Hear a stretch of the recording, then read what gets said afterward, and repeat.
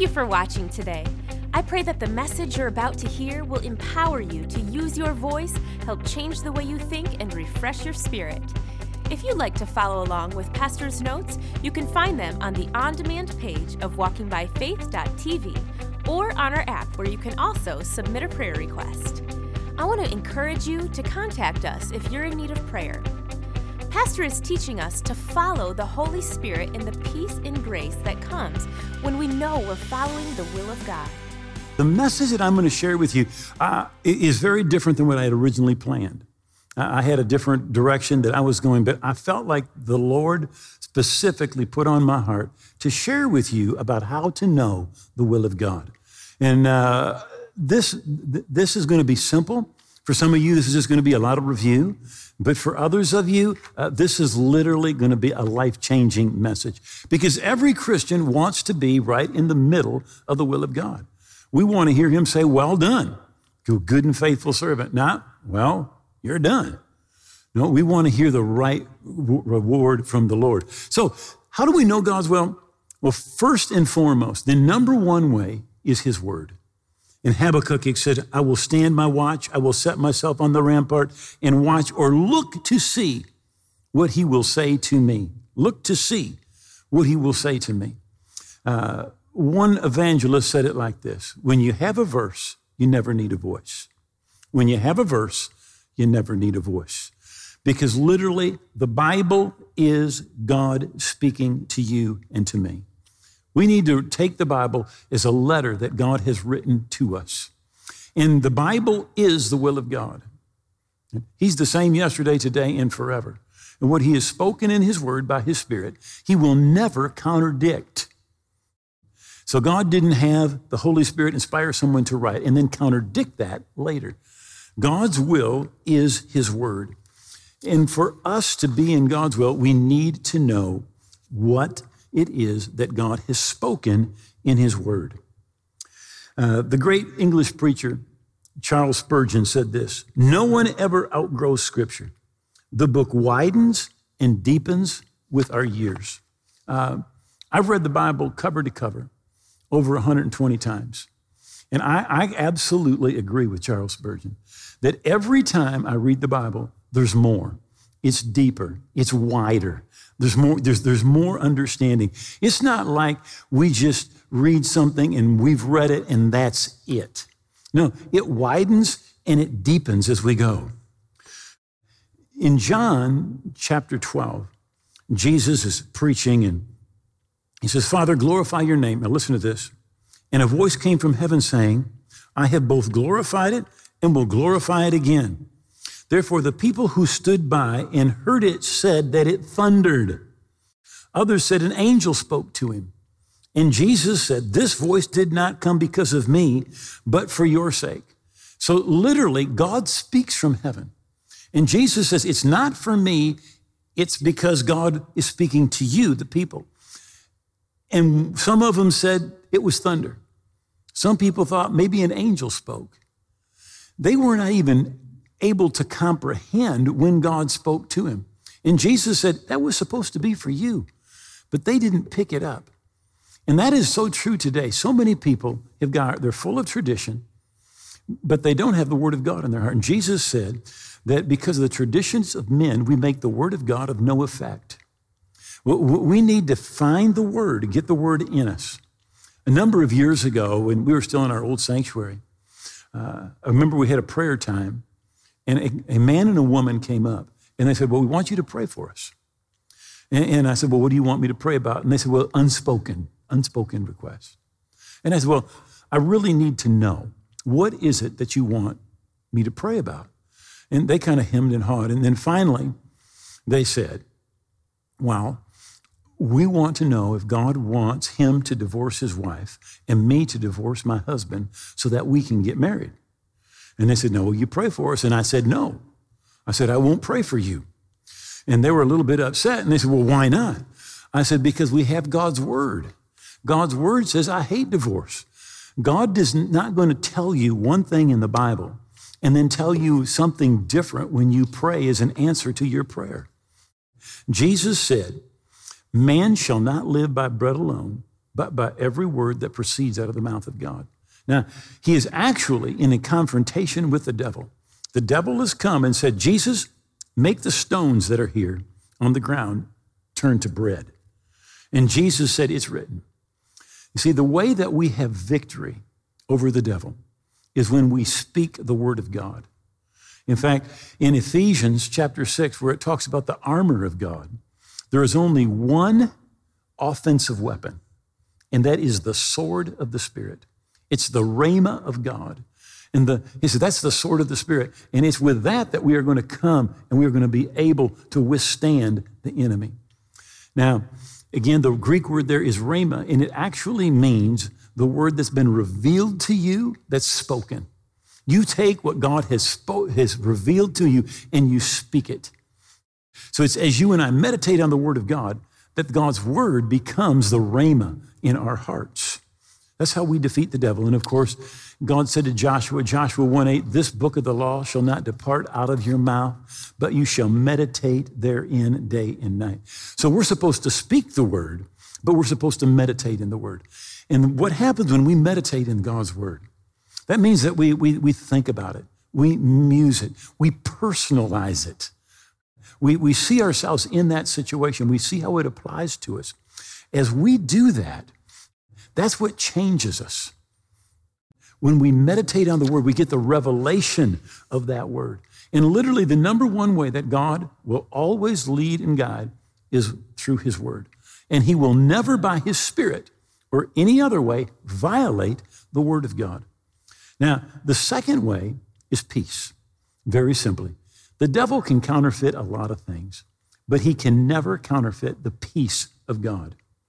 The Bible says, let the peace of Christ, that inner calm of one who walks daily with him, be the controlling factor in your hearts. One translation says, let it be the umpire in making all of your decisions. The umpire in making all of your decisions. So if you're thinking about doing something and you have peace, that's the umpire saying you're safe. You're in the will of God. But when you don't have peace, it's the umpire saying, if you do that thing, you will be out of the will of God. I think every one of us can think of times in our lives where something looked really, really good. And we may have had people encouraging us to go in that direction. But something on the inside was just kind of scratching. There was no peace. And what this verse is saying that peace is your umpire. And if you don't have that peace and you do it, you will be out of the will of God. I have had a number of times where everything looked so good and I wanted to do it.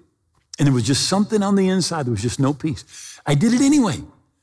Every time it turned out bad.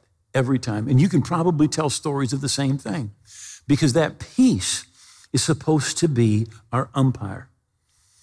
Again, Satan can counterfeit a lot, but he cannot counterfeit God's peace. Jesus said, my peace I leave with you, not as the world gives you peace. Now, the second thing here, the third really, and I'm just going to call it grace. When you're in the will of God, there is a grace on your life to do what you're doing. When Jeannie and I had been married about 3 years, at that point, we were missionaries in Mexico. In fact, we celebrated our first anniversary in Mexico. We were in Guadalajara. But then we moved out to an Indian village, Ixmiquilpan, about 100 miles from Mexico City. And we were living mainly with the Otomi Indians. It was an Indian center. What we did there, we worked with a national pastor who taught me so much about ministry. And most of what we did was we would go out in the mountains and we would preach. And in most of the places that we would go, there were no roads. You'd have to walk or you'd ride a mule, sometimes 4, 6, 8, 10, 12, up to 24 hours, walking or riding a mule to get out to a village. No electricity, no running water, no bathrooms. And we'd be there for 3 days and come back. Well, we're living in this one village. We lived right at the edge of town. In fact, between the main part of town and our house was a river. And that river had a bridge that people would walk across all day long. Been there for a couple hundred years. But because they would come from the country and then just about come into town, right before town, there were no public bathrooms in town. So many people would just stop right outside our house and just squat down and urinate and defecate. And it was not a real pretty situation. But Jeannie and I were there, and I mean, we absolutely loved that place. We just thought it was the greatest place in the world. We were looking at a little block house. We thought about buying that house, and we planned to stay right there for the rest of our lives. We were just happy working there in this village. Well, I'm out praying. I was doing a prayer walk, and I felt like I received direction from God. It was just an inner witness. I'm going to talk about this in a moment, but it's an inner witness. It's just like, you're going to leave. You're going to go to Guadalajara, and they're going to be asked to teach in a Bible school there, and I want you to go. Well, when that happened, it was like a light turned on the inside of me. I mean, just like, bam! I went, yes! Teach in a Bible college. Where we were at, there was so much tradition. Okay, I can explain. Like in church, all the ladies had to wear a head covering. The women sat on one side, the men sat on the other side. The songs that we would sing were just so old and traditional and full of unbelief. There was actually a song that we would sing in church, Gusanos, I'm a worm, I'm a maggot in the dust. And we're trying to counteract that with the Word of God and build people's faith up. But it's just constant work. So when I got that inner witness, like, you're going to go to Guadalajara, you're going to teach in this Bible school, I was like, yes. So I said to Jeannie, I said, hey, honey, I said, I feel like the Lord has spoke to me, and we're going to move. We're going to go to Guadalajara. We're going to teach in a Bible school. And she said, no. She said, I don't think that's right. She said, look at all the good we're doing here. The people that are getting saved, the churches that are getting started. And as I mentioned, it was not glorious. You know, you're walking for hours, and you sleep on a dirt floor in a church. And you're out there, there's no bathrooms, there's no running water, there's no electricity. And she says, I think maybe you're just kind of got to the point where you don't want to suffer anymore. And you just looking for something easy, like teaching in a Bible college in a big city. And she says, I don't think that's right. And I said, well, honey, you just pray about it. And she said, well, okay, I'll pray about it. Now, remember, we are just as happy as we could possibly be living in this village. So I'm off preaching out in a village somewhere for 3 days, and she's alone for 3 days. And I come back, and I don't know if I got home 1, 2 o'clock in the morning. And I opened the door to the house, and Jeannie was right there. And she said to me something that kind of blew my mind. She says, have you ever seen our village? And I'm thinking, well, of course, I've been living here for 2 years. I've seen our village. And she begins to talk about the things in our village that were negatives. And she mentioned everybody stopping right in front of our house, maybe 50 to 100 people a day, and defecating right in front of our house. And our oldest son was just like 2 years old. And he was one of these little super blind kids, with blue eyes. Well, we're living in an Indian village, and many of the people had never seen anybody like that. And so wherever he went, wherever we took our little son, everybody would want to touch his head, feel his blonde hair. And the most common question that we were asked, because his eyes were blue, was, can he see? And we'd say, yes, he can see. And then they'd say, well, does he see everything blue? And we would say, well, do you see everything brown? And everybody would laugh, right? And wherever we took him, if we left him to play with some kids, all the kids would just take all their toys and put them in front of him and watch him. It was just such a novelty. And there were just so many negative things about the village. And Jeannie said to me, she says, I want to leave and go to Guadalajara. And I said, well, in a couple months, we'll do that. And she says, no, I want to leave tonight. Now, literally what happened was God took her grace away. When the grace of God is on you to do something, other people will look at you and think, don't you know how bad it is? Don't you see how tough it is? Don't you see how you're missing out? Don't you see how you're lacking? And you are happy, happy, happy, happy because you're in the will of God and God's grace is on you. That grace is a supernatural ability to do what you couldn't do without that grace. And when you're in the will of God, that grace is on you. And when it was time to leave, God literally took his grace away from Jeannie. And it was like, okay, I see everything different, like that fast. So one of the ways God leads us is with his word. One of the ways is with peace. One of the ways is with grace. When we're in the will of God, we've got grace to do something. But all of a sudden, when that grace is lifted, we'll see something else and be ready to go in a different direction. And then there's the inner witness. I mentioned it before, but in 1 John 2:27, it says, but the anointing which you have received from him abides in you. And you do not need anyone to teach you, but as the same anointing teaches you concerning all things and is true and is not a lie, just as it has taught you, abide in him. Now, it's talking about the anointing. It's the Holy Spirit that's on the inside of us. And it says he teaches us. You know, right now, I'm teaching the Word of God. But what's happening on the inside of you, the Holy Spirit is going, that's right, that's right, that's right, that's right.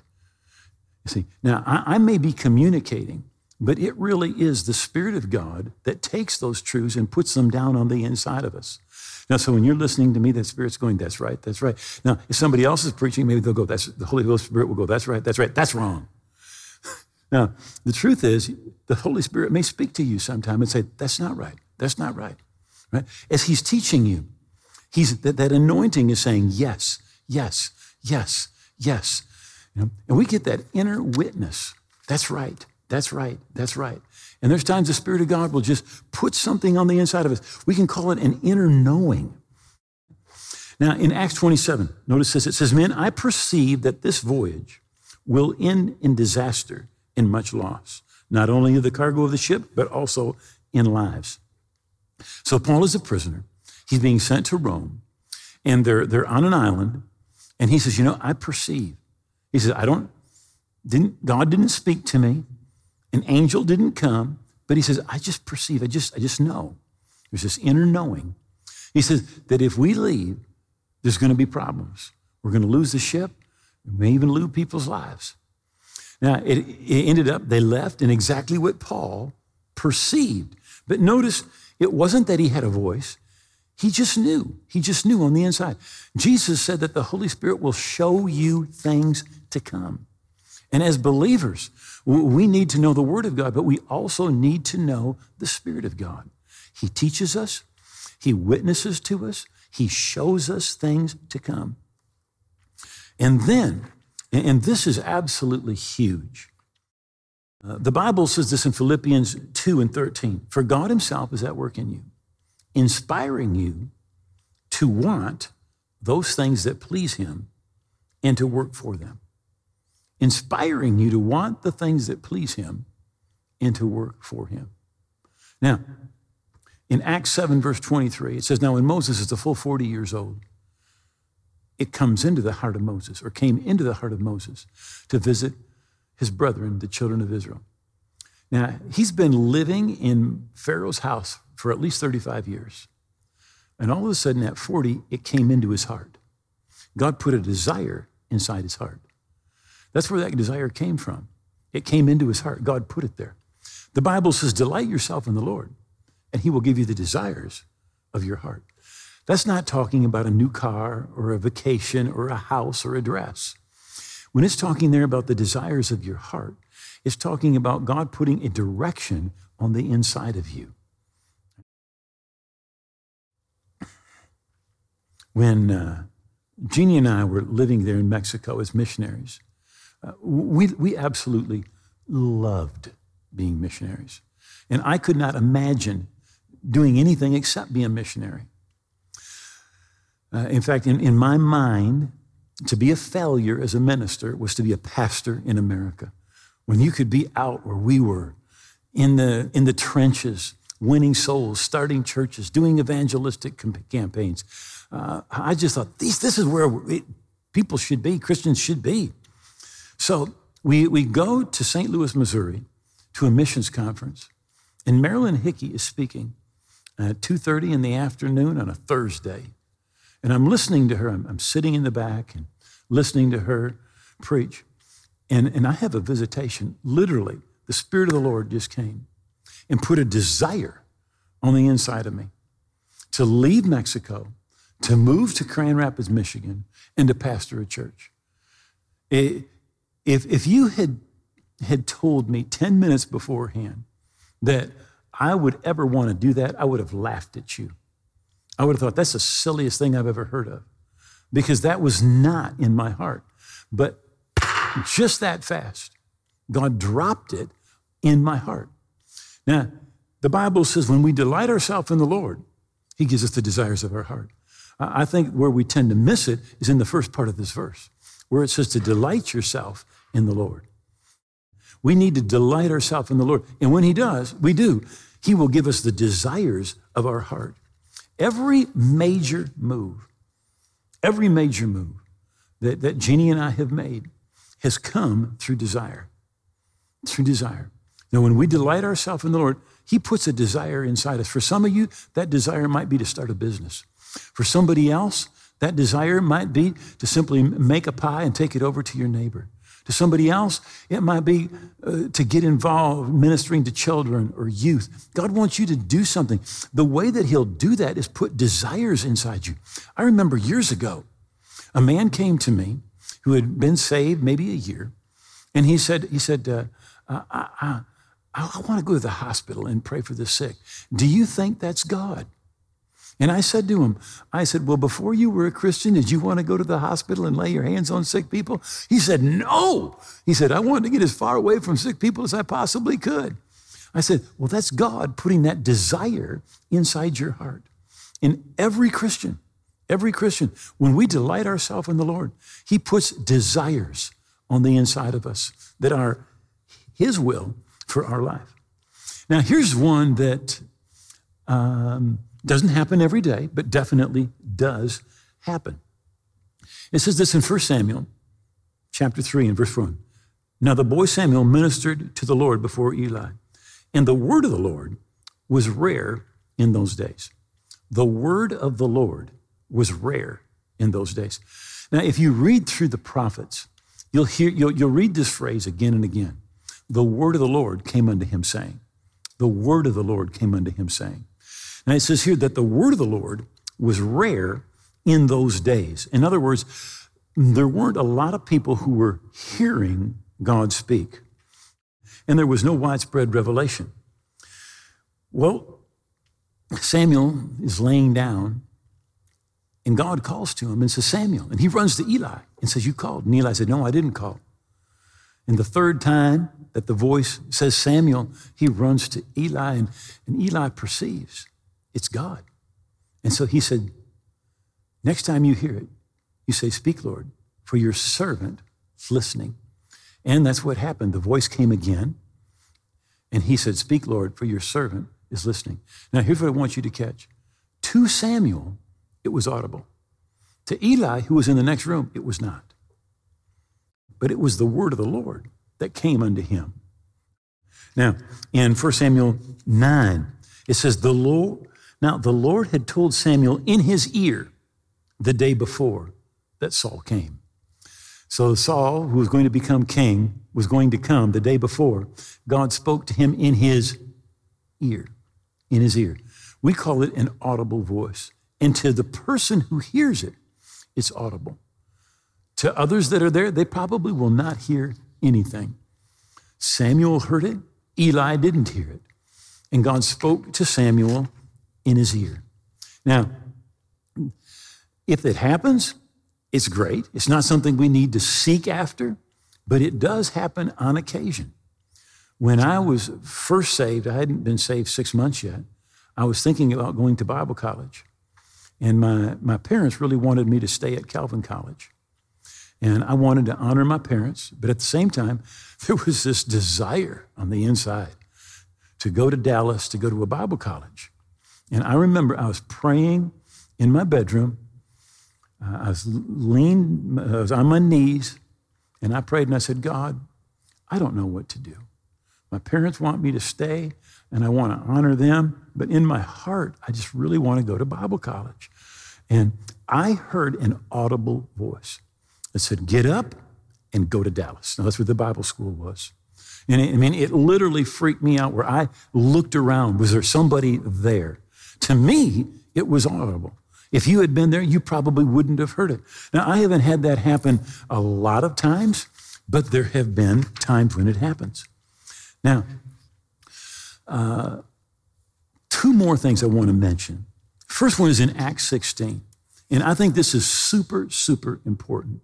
Now, Paul and the people that are with him, they've gone through different regions, right? And when they came to the region of Galata, they were forbidden by the Holy Spirit to preach the word there. And afterward, they'd come to Mysia. They tried to go to Bithynia, but the Spirit wouldn't permit them. The Holy Spirit forbade them. The Spirit wouldn't permit them.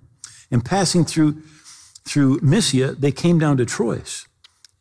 And in a vision appeared to Paul in the night. A man from Macedonia stood pleading, saying, come over to Macedonia and help us. Now, notice what they were doing. They're trying to go and preach the gospel. So first of all, they're forbidden to go to Asia. They're trying. Then they try to go to Bithynia, but the Spirit won't permit them. And then Paul has a vision, or we would say a dream, at night.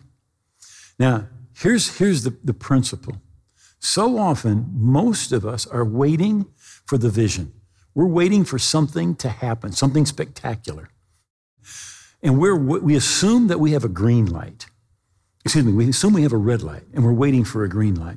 But what Paul did was the opposite. Paul assumed he had a green light. He tries to go to Asia. He tries to go to Bithynia. He's moving. And then as he's moving, God gives him direction.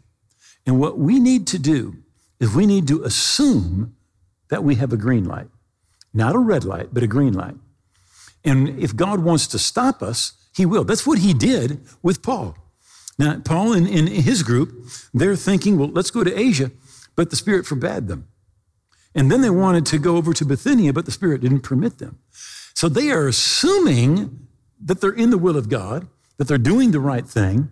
And when they were out of the will of God, God let them know. He took away their peace. He took away their grace. And that way, they stayed in the will of God. And finally, God gives them a vision and says, go in this direction. Don't be one of the Christians who's just sitting back, constantly waiting for the vision. Assume that you have a red light. A green light, not a red light.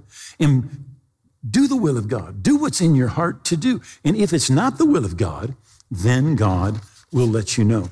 And lastly, get counsel. Get counsel from others. There's so many verses in the book of Proverbs. And I think it's interesting that Solomon, the wisest man that ever lived except for Jesus, was constantly getting counsel and talking about how important getting counsel from others is. But Paul said, after 14 years, I went up to Jerusalem with Barnabas, and I also took Titus with me. And I went by revelation and communicated to them the gospel which I preached among the Gentiles, but privately to those who have reputation, lest by any means I might run or had run in vain. He had supernatural revelation from Jesus. Jesus personally taught Paul the gospel, but he came and he presented it to Peter, James, John, to other apostles and got their counsel. See, so often we say, well, God spoke to me. In fact, I've had people say that. They said, well, God told me. Well, once you say God told you, what you do is you put yourself on a pedestal and nobody can say anything. You can't get any counsel, and it's not wise. The right thing to do is when you're thinking about doing something, find godly people, godly men and women that God has put in your life, and tell them and ask them to pray with you and get counsel. Is this right? Is this not right? And when we put those things together, we end up right in the middle of God's will for our life. Well, I want to thank you so much for being with me tonight. And we've just shared the word. But I'd like you to bow your head for just a moment. Right where you're at, if you possibly can. I know some of you actually may even be driving in a car. Do not bow your head. Do not close your eyes. But if you're watching tonight and you're away from God, you once lived for him, but you're not living for him, or you say, I know I'm not right with God, and I want to get right. What does God want from me? I want you to listen. First thing God wants is he wants you to surrender your life. Surrender your life to Jesus. To receive him as your Lord and your King. He died for you so that you could live for him. And then I want you to receive the forgiveness that he has for you and become a part of God's kingdom. So I'm going to ask you, if you're away from God, not right with God, would you bow your head, pray this prayer out loud. Just say, oh God, I believe Jesus died on the cross. I believe his blood paid for my sins. And I believe he rose again. I give him all of my heart and all of my life. I'm going to live for him every day. He's my King and my Lord. I receive the forgiveness Jesus purchased for me. I thank you my past is gone, that I'm a part of your family today and forever. In Jesus' name, amen. If you just prayed that prayer with Pastor Dwayne from your heart, God heard your prayer. Congrats on making one of the best decisions of your life.